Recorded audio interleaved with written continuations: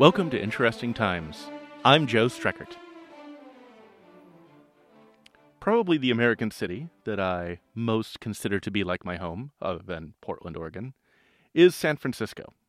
My mother grew up there, and I've been there a number of times. I have friends in the Bay Area, and other than Portland, it's the one place in the U.S. where I feel totally fine getting lost. Despite all the times I've been to San Francisco, though, I've never been to Alcatraz. This is not an affectation. This isn't because I feel like I'm too cool to do the overpriced, touristy, cheesy tours. I've actually bugged my friends about doing an Alcatraz tour when I've been down there, but no one's ever wanted to spend an afternoon with me doing a tour of an old prison. But even though I've never actually set foot on the island, I've looked at it plenty, and I understand why it has the reputation it has. And even if it wasn't the most secure prison in American history, or the worst prison, or the biggest prison, or the longest-lived prison, it was only actually a federal penitentiary for 29 years. It still has a certain something. Alcatraz Island is a symbol of isolation.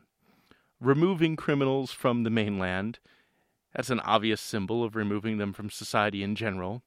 And going to Alcatraz meant that, even though you could look out and see civilization, you were condemned to not take part in it. In fact, as a symbol, it's almost a little too on the nose. That sort of isolation almost seems to invite attempts at escape and rebellion. And probably the most dramatic example of convicts trying to break away from that island, it happened in 1946 during an event that is now fittingly known as the Battle of Alcatraz. The mastermind of the operation was Bernard Paul Coy. He had been sentenced to 26 years in prison for attempting to rob a bank at the point of a sawed-off shotgun. Coy prepared for his escape attempt for some time. He monitored the guards' habits, he recruited various accomplices, and he also began constructing makeshift tools and even starving himself so he could escape from Alcatraz. And this was not a sneak-out-at-night type of plan.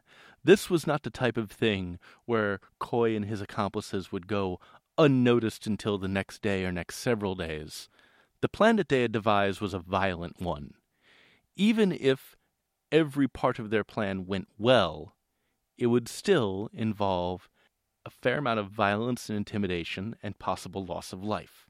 And on the afternoon of May 2nd, 1946, Coy put this plan into motion while he was supposed to be cleaning the kitchen. The first step for Coy was breaking into the prison guard's arsenal, because again, this is not a sneak-out-at-night plan, this is a violent plan. And the arsenal was located in an elevated gallery that, for obvious reasons, didn't have a door facing where prisoners were allowed to go.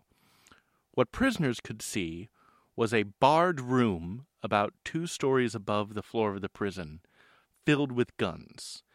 And beneath the barred wall of the arsenal were other different barred walls of the floors beneath it. So what Coy is going to do, he's going to climb up 2 stories of prison bars until he gets to the bars just outside the arsenal, and then somehow go through them and get access to guns. Coy and 2 of his accomplices, they overpowered and incapacitated a guard. They made it out of the kitchen, and they made their way to the floor just under the arsenal. Coy, he climbed up those 2 stories worth of prison bars, and when he got to the top, he could see all the guns. They were behind bars, and to fit through, he'd made a bar spreader out of various toilet parts. He positioned this crude, ramshackle device between the bars of the cell. He began cranking and expanded the 5 inches between the bars to 10. And 10 inches is still a fairly small space for an adult human body to fit through. And Coy, he apparently smeared his body with axle grease and starved himself prior to this escape attempt in order to fit through that 10-inch space between the spread bars. Coy, when he's inside, managed to surprise and beat a guard, and then strangled the man with a necktie, incapacitating him. With the guard unconscious, Coy, the former bank robber, the man who had tried to steal money from a financial institution with a sawed-off shotgun, he now found himself in the middle of a much more high-stakes heist, lifting weaponry from the prison that held him, and he was able to pass guns to his various accomplices. So now, suddenly, without any kind of warning, there are prisoners in Alcatraz who are armed, and they're able to use the element of surprise on various guards and hustle them at gunpoint into cells. And very importantly, Coy and his men, they're trying to break out of the building and into the recreation yard, where they can hopefully continue to a dock, steal a boat, and from there, somehow, theoretically, make their way to freedom, possibly by holding hostages at gunpoint to avoid getting shot at by the authorities. Coy and his men, during all this, they began opening cells and trying to get other prisoners to join them, and some did. But, notably, other prisoners rather prudently remained in their cells. Plenty of guys probably had the foresight to see that this whole steal guns and beat up guards thing was not going to go well, and just figured that they would keep their heads down till it all blew over. So plenty of people did join them, but a lot of guys elected not to. And again, to get outside, Coy would need more than just his bar spreader made of toilet parts and some axle grease. He would need the actual key to open the doors to the outside world, to the recreation yard. The guard with the keys, though, had thought on his feet. Seeing everything go down as it had, he had handed over the key ring, but minus the crucial key to the recreation yard. That key, the guard had stashed in a toilet before the rebels had gotten to him. So, for Coy and his accomplices, everything had gone well for them up until this point. They have the guards at gunpoint hustled into cells. They managed to get the prison keys, but the one key that they truly need, the key to the recreation yard, they still don't have. They're trapped inside Alcatraz, still. They can't move forward with their escape attempt. Things inside Alcatraz start to get a bit more heated and a bit more chaotic as the armed inmates are not able to find their way outside. And one of Coy's accomplices, a man called Joseph Kretzer, angrily drew a gun and began firing into one of the cells that was filled with guards. Eventually, the desperate convicts, the angry, gun-toting, gun-firing convicts at this point, they found a key to the prison yard, but the lock was jammed. They were still inside. Obviously, the authorities responded. The alarm sirens at Alcatraz, they were sounded, and soon all of San Francisco knew that something was happening inside the prison. Nearby Marines and Coast Guard, they were contacted to assist the authorities at Alcatraz, and the warden began assembling a team to rescue the guards that had been taken captive by Coy and his accomplices.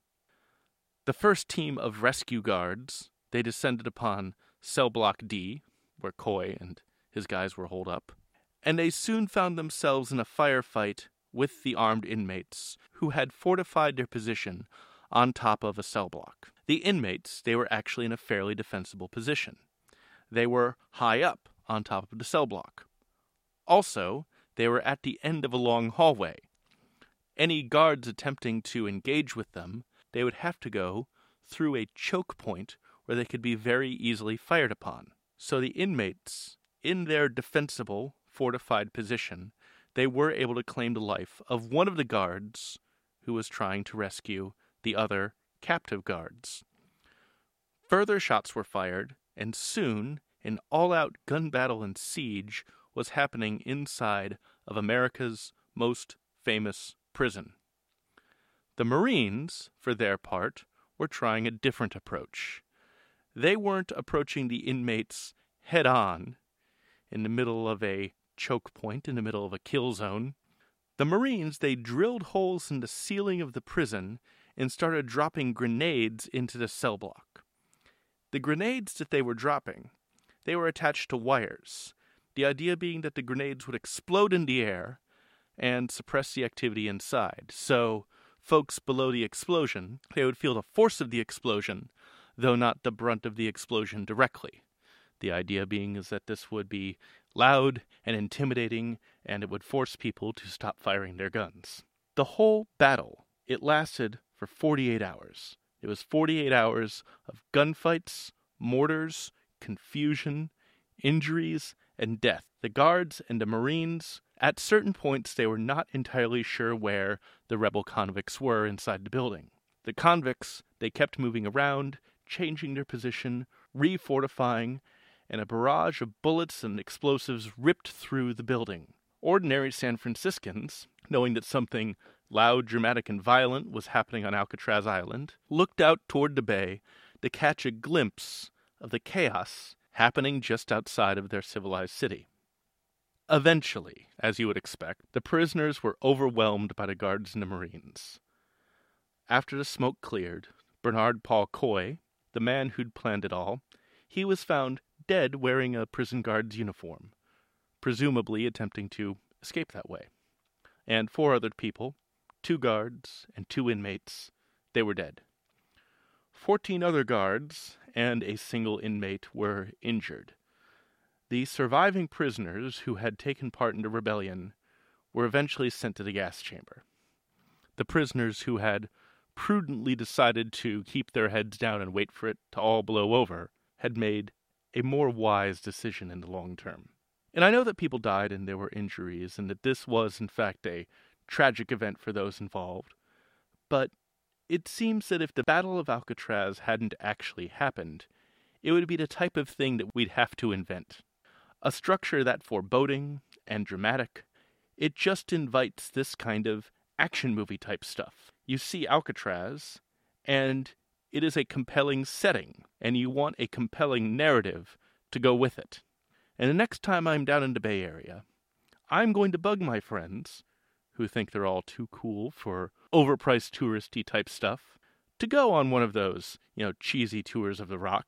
And I hope that the guide will milk this story for all it's worth. We are on iTunes. We are on Stitcher. Please give us a review. Please give us a rating. That helps a lot of people find out about the podcast. We're also on the actual radio. We're on Portland's X-Ray FM at 9 o'clock and 9:30, at 11 o'clock and 11:30 on Thursdays in the mornings. You can listen to the show on the airwaves. If you want to support the podcast, and I think you should, there's a Patreon campaign. Go to interestingtimespodcast.com, click on Support IT on Patreon, and please do that. This is an ad-free podcast.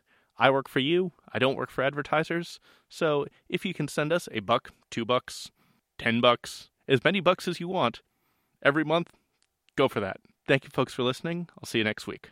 Bye.